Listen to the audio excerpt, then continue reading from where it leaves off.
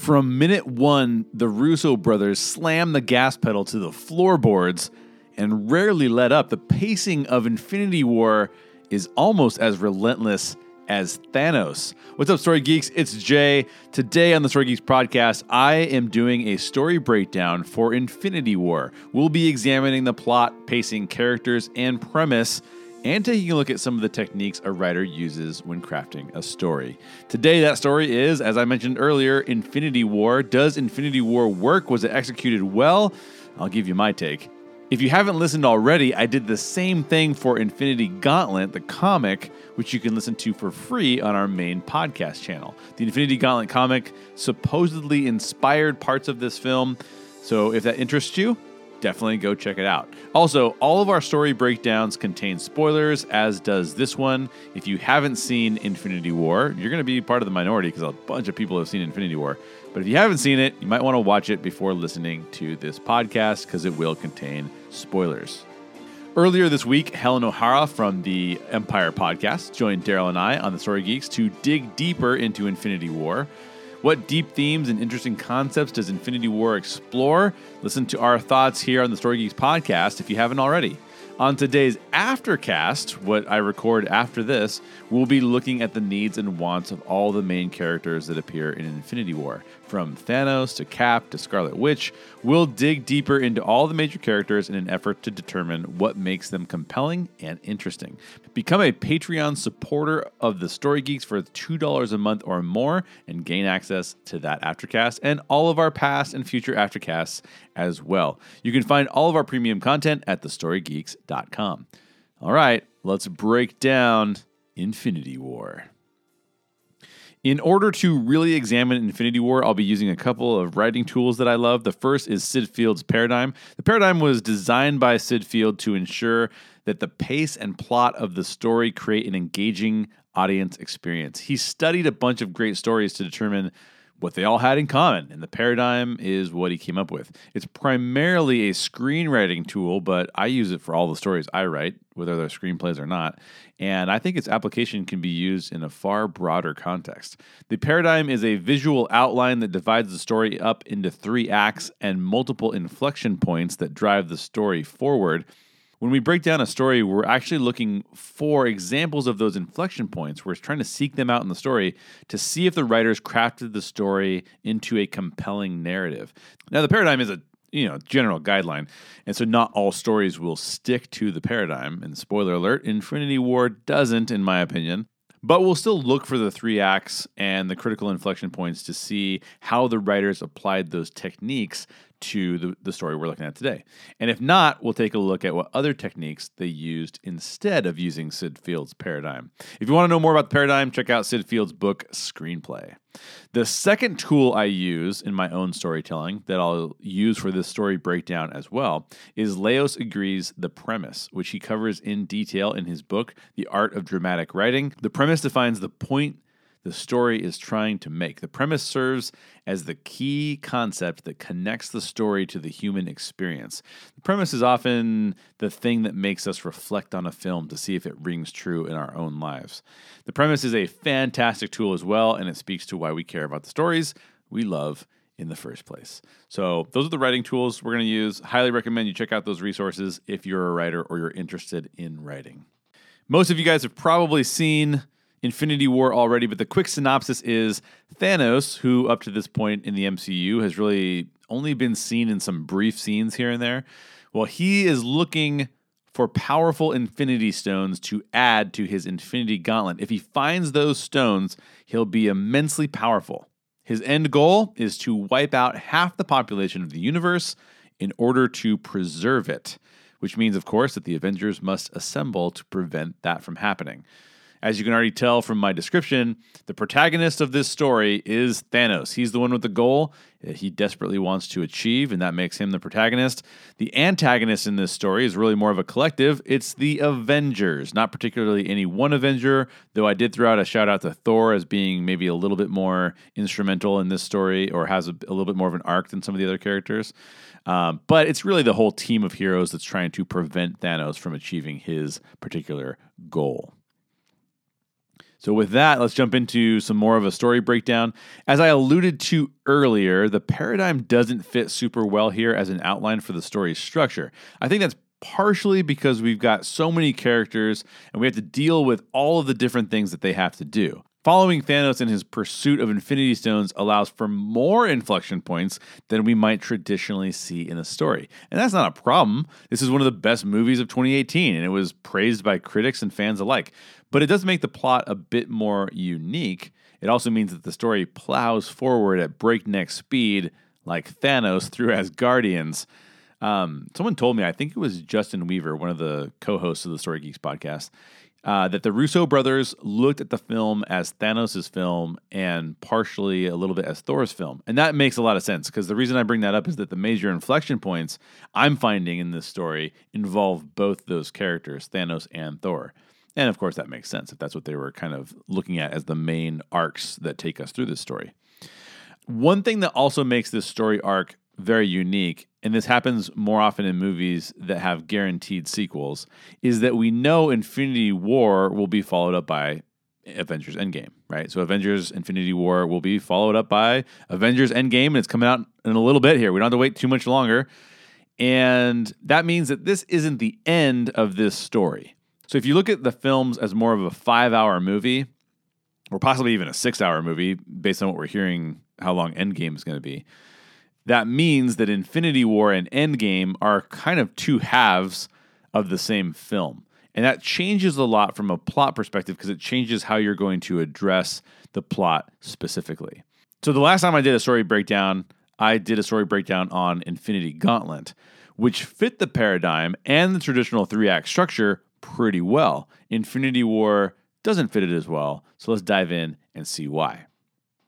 Act 1 is the setup, and it's going to give us a definition of how this story is set up to begin with. What conflict are we looking for? One of the unique things about Act 1 and the overall setup of Infinity War is that we could make the argument that it's really long.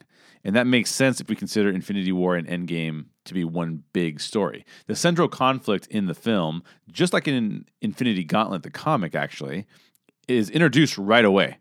Thanos in this story is hunting down Infinity Stones. Now, granted, that's not the same plot as Infinity Gauntlet, because in Infinity Gauntlet, like we talked about before, Thanos already has all of the stones and already has the Infinity Gauntlet. And if you want to know how Thanos got the Infinity Gauntlet in the comics, you'd have to read the Thanos Quest, which is a 2-issue prequel to the Infinity Gauntlet series. But anyways, that's way different than in Infinity War. I think the main similarity there is that the Collector does show up. He does have one of the stones, and Thanos does get that stone from him. So there's a similarity there, obviously. Thanos takes one of the stones from the Collector in Infinity War and in Infinity Gauntlet, the comic. The other character that we see that was kind of fun to see in the Thanos Quest comic was Grandmaster, which of course we know he's from Thor Ragnarok, so it's kind of cool to see him. He actually has an Infinity Stone in the Thanos Quest comic as well. As a total side note, I was not a big fan. If you listen to the podcast that I was doing about this, you probably picked up on this, but I was not a giant fan of Infinity Gauntlet. I did actually enjoy the Thanos Quest, so if you want to go out and check out the Thanos Quest, I thought that was a pretty interesting story. It's not very philosophically or theologically stimulating, but it was fun. So let's get back to Infinity War. Why is Thanos hunting down these Infinity Stones? Well, the Mad Titan has been going from planet to planet, wiping out half the populations of each planet he visits. But the universe is a big place, and Thanos doesn't have time for all that. So he builds the Infinity Gauntlet in order to save himself a lot of time. With the Infinity Gauntlet, he can snap his fingers and kill half the population of the universe in a nanosecond. So, of course, why wouldn't you want to save yourself some time, right? We learn all of those things, what Thanos is trying to do and how he's trying to do it in the setup, which I would say lasts from the start of the film up until Captain America, Black Widow, Falcon, Scarlet Witch, Vision, up until they defeat Proxima Midnight and Corvus Glaive. When they do that, that's sort of when the setup ends. Why do I think that's the end of Act 1 and the end of the setup? Well, at that point, the only heroes we haven't introduced are Black Panther and the other Wakandans and Bucky Barnes. The central conflict and the consequences of the protagonist, Thanos, achieving his goal are known at this point. We know what he's trying to do. We know how he's trying to do it. We get that. And most of the antagonists have been introduced at that point as well. So it seems like that's kind of the setup of this film. And that would mean that Act 1 and the setup would end at about the 45-minute mark or so. Based on the paradigm itself, I would say that's a very long setup. Normally, we would expect to see a setup that's more like 30 minutes, maybe 25 to 30 minutes. But it does work, and I think it works for two reasons. One, there's a ton of action in that 45-minute period. So a lot of times, if there's a setup to a story, there's not enough action, there's not enough driving the story forward for a long setup to work well. It's kind of like, why isn't this movie getting to where it needs to go? But this is not a boring movie, so I think it works really well. Two, there are several really important inflection points that occur in that 45-minute period. So let's go over the inflection points that occur in Act 1, what I'm considering Act 1, really quickly. The first is when Thanos takes the Space Stone from the Asgardians. In the process, he kills Loki and Heimdall. I believe it's an inflection point because he sends his cronies to Earth and Heimdall sends the Hulk to Earth, which then prompts the Avengers to join the battle, meaning that it's taking the story and turning it in a different direction. It's no longer about the Asgardians, it's about something else, and we're headed right into that inflection point. Thor meeting the Guardians of the Galaxy is another big inflection point because it drives that team into action as well. They split up to go do separate things. Obviously, Rocket Raccoon and Thor go to get Thor another weapon, whereas the Guardians go to nowhere to face off against Thanos. I think it's a really compelling setup. I really dig it. It sets everything up while pushing everything into action at the same time.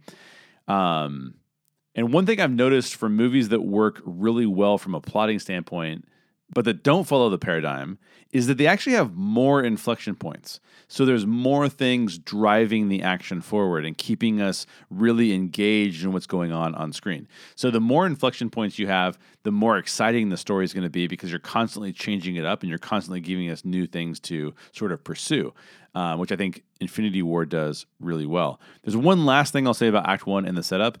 It is long, and the movie itself is pretty long, but if we look at Infinity War and the upcoming Endgame as one giant 5-hour story, we would expect the setup to be a lot longer. Maybe more like an hour or an hour and 15 minutes as opposed to 45 minutes.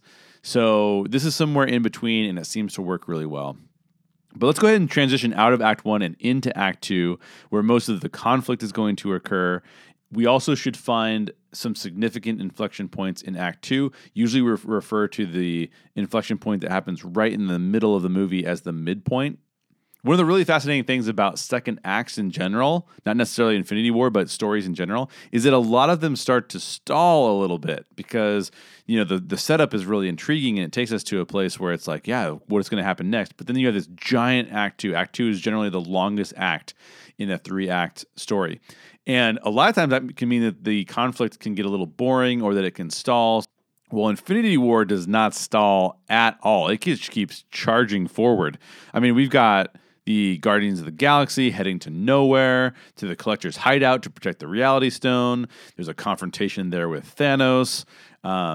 It turns out that he already has the Reality Stone, and he's been tricking them this entire time. We dug into that a little bit more with Helen O'Hara on the Dig Deeper podcast earlier this week. Another key inflection point happens early on in Act 2, and that's Thanos gets the Reality Stone. So each time that Thanos achieves a stone, an Infinity Stone, I feel like that's an inflection point. So think about it. Every time Thanos gets an Infinity Stone, it sets off another chain of events. And this one is no different. In this case, he goes from trying to achieve the Reality Stone and then to capturing Gamora, which is an inflection point in and of itself because without Gamora, he'll never get to the Soul Stone. So every time Thanos gets a stone, it serves as kind of like a big inflection point for the story because he's going to go head off into a different place, a different location with probably different enemies to go get another stone. Captain America and crew head to Wakanda to enlist the help of Black Panther and, more importantly, Shuri, and of course the other Wakandans and Bucky Barnes as well. Stark, Spidey, and Doctor Strange overcome Ebony Maw and head to Titan, And there we see, quickly Doctor Strange uses the Time Stone to determine what potential futures could be, including the future wherein they beat Thanos. So that's kind of interesting.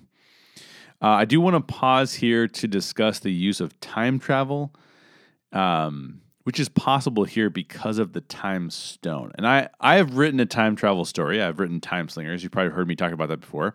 I've written a book called Time Slingers. It's all about time travel. And when I wrote that book, I had to really study time travel. And I will say time travel as an option can be really frustrating, and it does kind of frustrate me here in Infinity War. And here's why. Why doesn't Doctor Strange use the Time Stone to travel back in time and do something to prevent Thanos from even getting this far? He does a couple times earlier in the movie. He tries to use the Time Stone, but he's sort of prevented from using it. And so there's an indication that he might be trying to reverse time. But there's moments where he has the ability to reverse time, and it doesn't seem like he's using it. So if you guys know why that was the case, then let me know. Of course, the reason for that is because it makes the movie super boring if you can constantly reverse time to make up for your mistakes. But I think that time travel is one of those devices, and we've seen this time and time again in stories, is that if not very carefully managed, the question will always be, hey, wait a second, why didn't he just reverse time? Why didn't he just go back and change the world so that he would have known things that he could have done to prevent Thanos from achieving his goals? But of course, he doesn't do that. Now, granted, you could say maybe in all the potential futures he's looking at, he's also looking at all the potential pasts as well. And that's maybe the case, but the film doesn't really tell us that too much. And just for context too, when we wrote Time Slingers, Nathan and I, Nathan's the illustrator and the co-writer on that book, we had to come up with a bunch of rules just to make time travel work. And that's the same thing that we'll have to see in Infinity War and everything that comes after that, as well as some rules for how time travel works in this world. The next key inflection point is an outstanding one, and I think we could probably call this inflection point the midpoint. Although, like I said, I don't think this fits the paradigm perfectly. But I think that the basic next inflection point, which is amazing, is Thanos sacrificing Gamora in order to get the Soul Stone. Why is it fantastic? Because it not only impacts the plot, Thanos gets what is possibly the most powerful of the Infinity Stones. You have to tell me if you think I'm wrong about that. It seems like it's the most powerful. It's one of the most powerful for sure. But also because it's a huge character moment. I said this on the Infinity Gauntlet podcast when we were talking about the comic. The best inflection points play a significant role in moving the plot forward and showcasing the character changes as well. So not only is the plot pushed forward here, this particular action is going to test Thanos' resolve.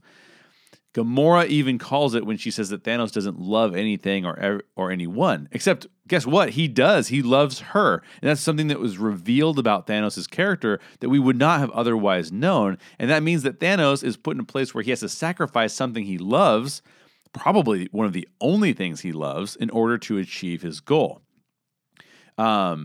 But obviously, he's so consumed by his goal, and he wants to achieve that despite whatever feelings he has, and that he thinks that feelings are basically just going to get in the way of that goal. So he murders Gamora in order to get the Soul Stone, which he does in turn receive. So it's a fantastic inflection point because not only does it move the plot forward, now he has a new stone and needs to move forward into getting another stone.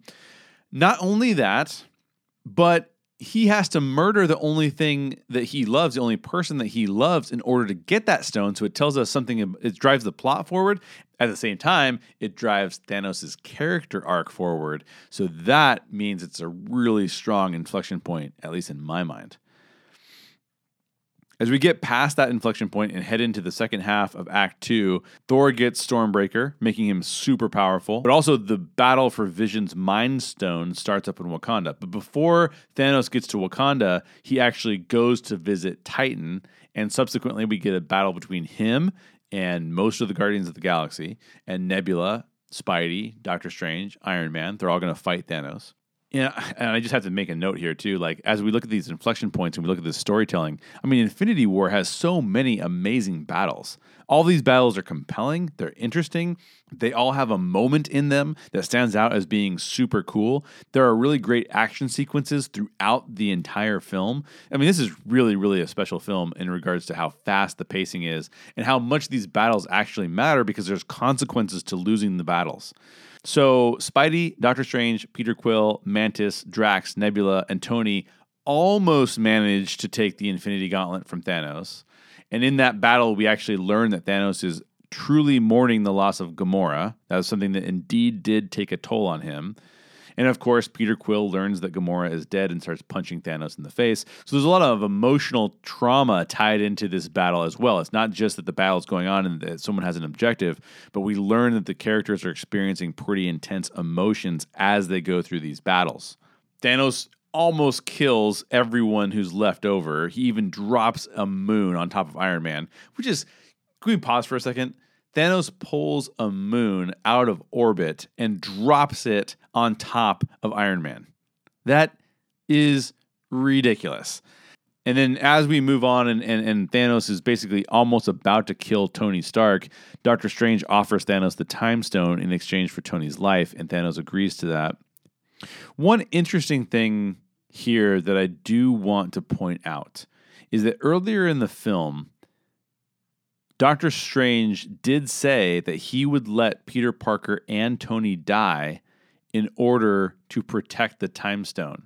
But in this case, as Thanos is about to kill Tony Stark, Doctor Strange just offers it up to him. He's like, hey, take this instead of killing Tony. Now, we know that Doctor Strange has seen the future and probably has to think to himself, oh, Tony's got to live in this scenario in order for us to achieve that one way of defeating Thanos. We know that basically what Doctor Strange is saying is, I've seen all of these ways that we could win. I'm not important to this battle right now. Tony is important to this battle right now, so you can just take the stone from me. He already knows what the outcome's going to be. He's already seen this. So I found that really interesting, that was kind of orchestrated by him. He's going back on what he said he was going to do earlier, which is kind of fascinating. So the Avengers are all doing pretty well back in Wakanda. So well that they actually managed to kill all of Thanos' cronies. But then, of course, Thanos shows up, and Thanos has the Time Stone. He's got the other 5 stones. All he needs is one more stone, and that's the next inflection point, is Thanos arriving in Wakanda. And in my perspective, I think that Thanos' arrival in Wakanda is basically plot point 2. So when we talk about the paradigm, and we talked about this in the Infinity Gauntlet, there are basically 3 inflection points. You've got plot point 1, which is at the act, which is you've got plot point 1, which is at the end of Act 1. You've got the midpoint, which is like kind of dead center in the middle of the film, and then you've got plot point 2, which is at the end of Act 2, and it kind of drives the conflict to its resolution. Well, obviously, what we've been talking about is that this doesn't really follow that pattern very well, and that there's a lot of different inflection points, and those inflection points are constantly moving the story forward.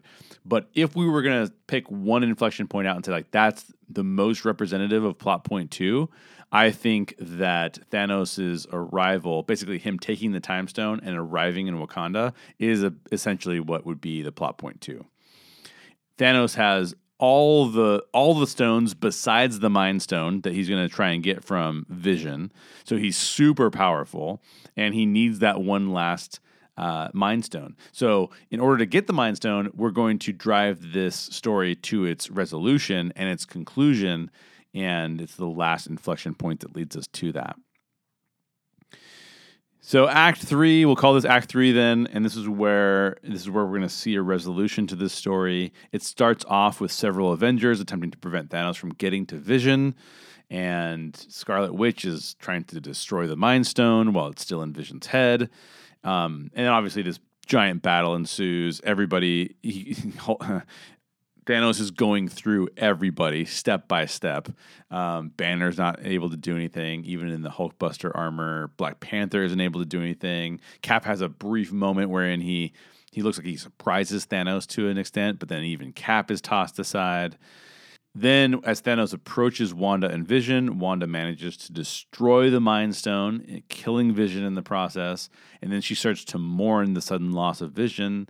But then Thanos reminds us he has the Time Stone. He just reverses time, knocks Scarlet Witch out of the way, and tears the Mind Stone out of Vision's forehead. Vision dies. Thanos adds the last stone to the Infinity Gauntlet, completes it. This is all about the Avengers trying to prevent Thanos from achieving his goal. Thanos wants to eradicate half the universe's population. And we still have one more hero out there who had his own hero's arc, his own hero's journey, trying to get back his giant weapon, Stormbreaker, and Thor shows up. And so you've got this moment where the protagonist is basically on his way to achieving his goal, and the last most powerful antagonist shows up with his new powerful weapon and just drives it straight into Thanos' chest. You should have gone for the head. It's a terrible Thanos impersonation, but there it is. And then he snaps his fingers, and the rest is history. Half the population goes away. Now, it's interesting because Thor could have gone for the head, or he could have even chopped off Thanos' arm. Either way, he would have prevented that snap. Is Thor as responsible for Thanos winning as Peter Quill was? Ooh, that's a good question for you guys. Let me know what you think. Thor, actually, his pride, which has consistently been a problem for Thor in the past, he's thinking he's powerful enough to strike Thanos in the chest. And in the end, though, it prevents the Avengers from winning here. So he should have gone for either the head or even chopping off his arm. Of course, Thanos does snap his fingers. He accomplishes his goal. Half the people, sentient beings at least, are eradicated, turning into dust, probably being sent to the Soul Stone, though we don't know that.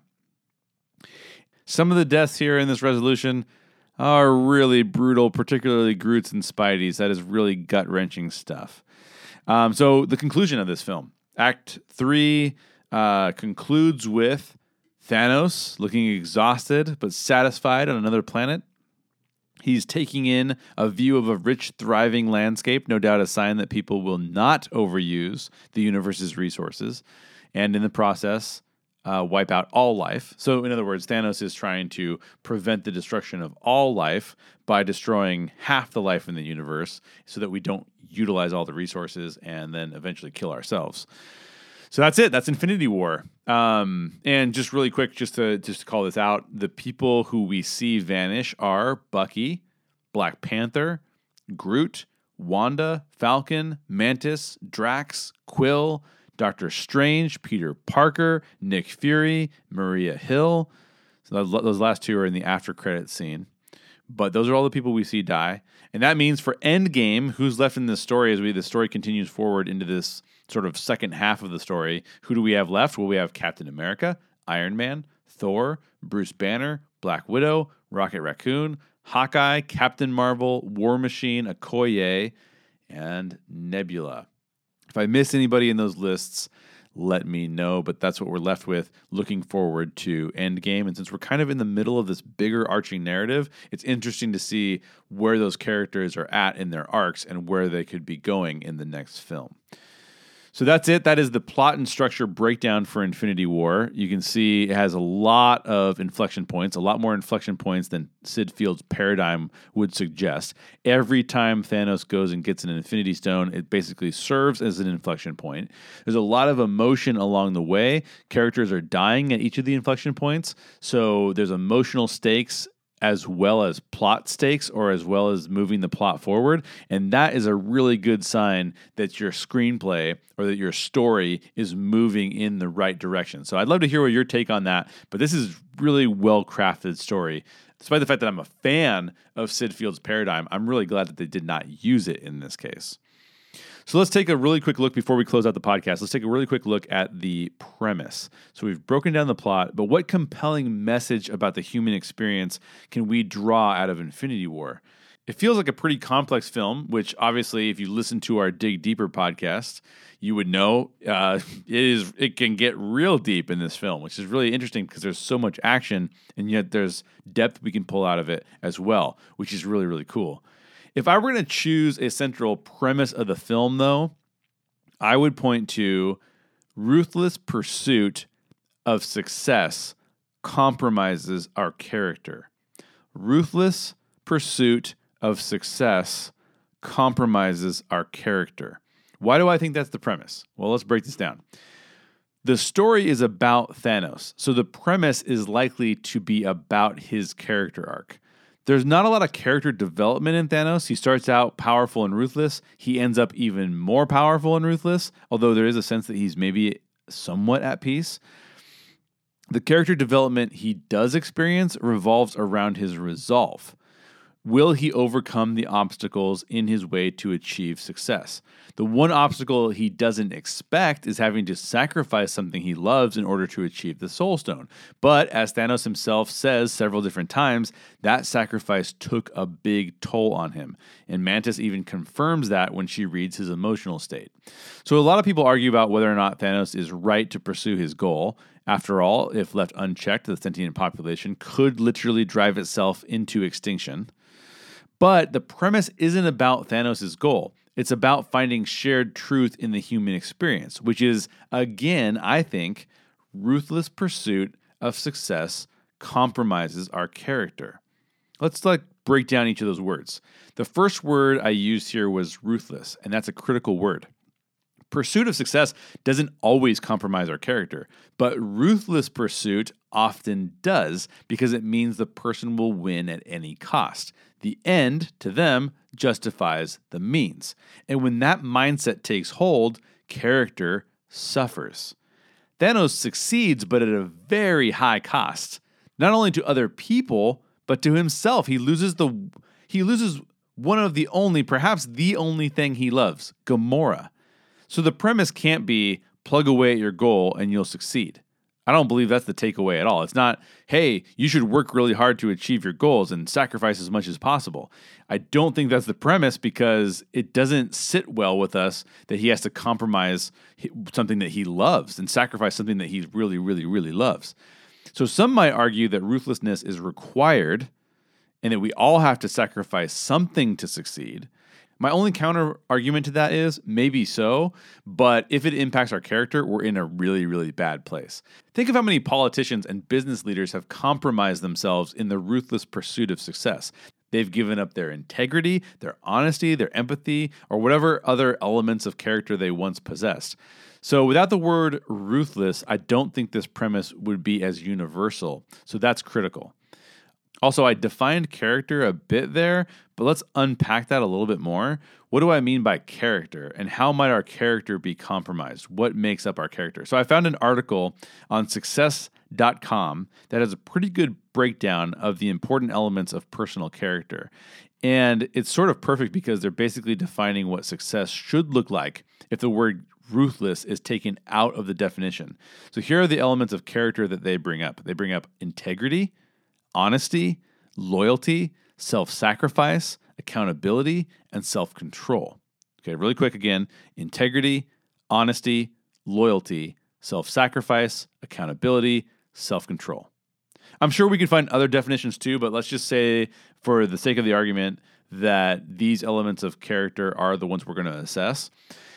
Which one of these elements did Thanos compromise? So in other words, in that term of ruthless pursuit, not just pursuit of your goals, but ruthless pursuit of your goals compromises character, then what elements of character based on these did Thanos compromise? Well, he didn't really compromise on integrity. Not really. He told people that he was going to do what he's going to do from the very beginning of the film.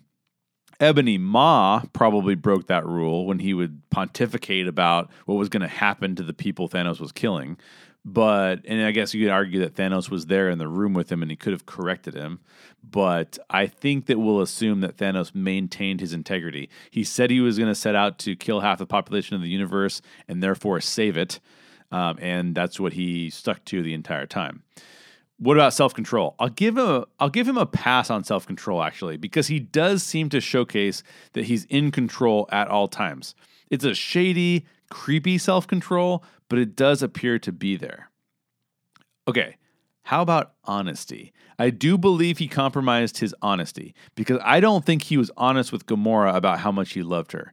She certainly didn't know that he loved her, but I'll give him a pass on this one too. Maybe he wasn't dishonest so much as not forthcoming. So we'll give him a pass there.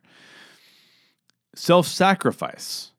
Okay, so self-sacrifice is one of the elements of character. Self-sacrifice is an interesting one. In my opinion, he's not self-sacrificial at all. In fact, everything that Thanos does is selfish. He's pursuing his one-sided view of what needs to happen, despite what everyone thinks he should do. Now, granted, if you say, well, he was a little bit self-sacrificial because he sacrificed the one thing he loved, I would say, yeah, but it was still so that he could get his way. He hurt himself emotionally, but in the process, he hurt Gamora, and he didn't necessarily need to. He could have given up on his goal and not been there, but he was too ruthless to give up that goal. Accountability, well, he's literally not accountable to anybody, so that's an automatic failure right there. And then finally, we can take loyalty. And this one is a total failure for him. He's not loyal to anything or anyone besides his goal. The biggest example of this is murdering his own daughter. How disloyal can you possibly get, right? So now you can argue that he's saving future generations, and I'd let you have that point, but I wouldn't call that loyalty because only his cronies agree that that's a good goal. Nobody else agrees that it's a good goal.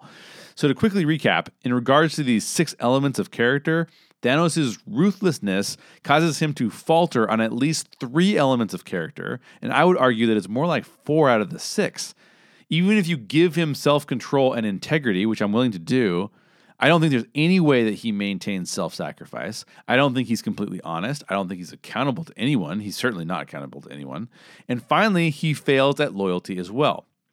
So, encapsulating all of those things together, we get our premise and we get the human experience related to Infinity War, related to our own experience in the world, and that is ruthless pursuit of success compromises our character. The word ruthless must be in that sentence because pursuit of success in and of itself is not bad, but sometimes if you're willing to do whatever you need to do to get to success, even if that means compromising your character, then that's a ruthless pursuit of that. And I think it fits the bill of the story really well. So, love to hear what you think. Send me an email, leave me a comment. I'd love to hear your thoughts on whether or not you think that is the premise of this film. A ruthless pursuit of success compromises our character. All right, well, that's it. We broke down the plot and premise of Infinity War. And I have to say, I love this film. I think both the structure of the film and the premise are both fantastic. It's really well done. Excellent work by the writers, the producers, the directors. Excellent work all around. All the visual stuff is amazing. Obviously, those are all my interpretations in regards to this story, but I'd love to hear what you think. So shoot me an email or leave me a comment at thestorygeeks.com, or even go to our Facebook group, leave me a comment there. Hopefully, you've already listened to our Dig Deeper episode on Infinity War. I think it was a really fun podcast to record, so I hope you guys enjoyed that as well. So now you can head over to thestorygeeks.com, and if you become a supporter at the $2 a month tier, you can unlock all the premium content like today's Aftercast. On today's Aftercast, I'm going to be taking a look at all of the different characters and their needs and wants, further exploring Infinity War as a story. So that should be really good times. I hope you'll become a supporter and check that out. I also hope you enjoyed this story breakdown. Let me know what story you want me to break down next. A comic, a movie, whatever it is. Just remember, question everything in your favorite geek stories and always seek the truth.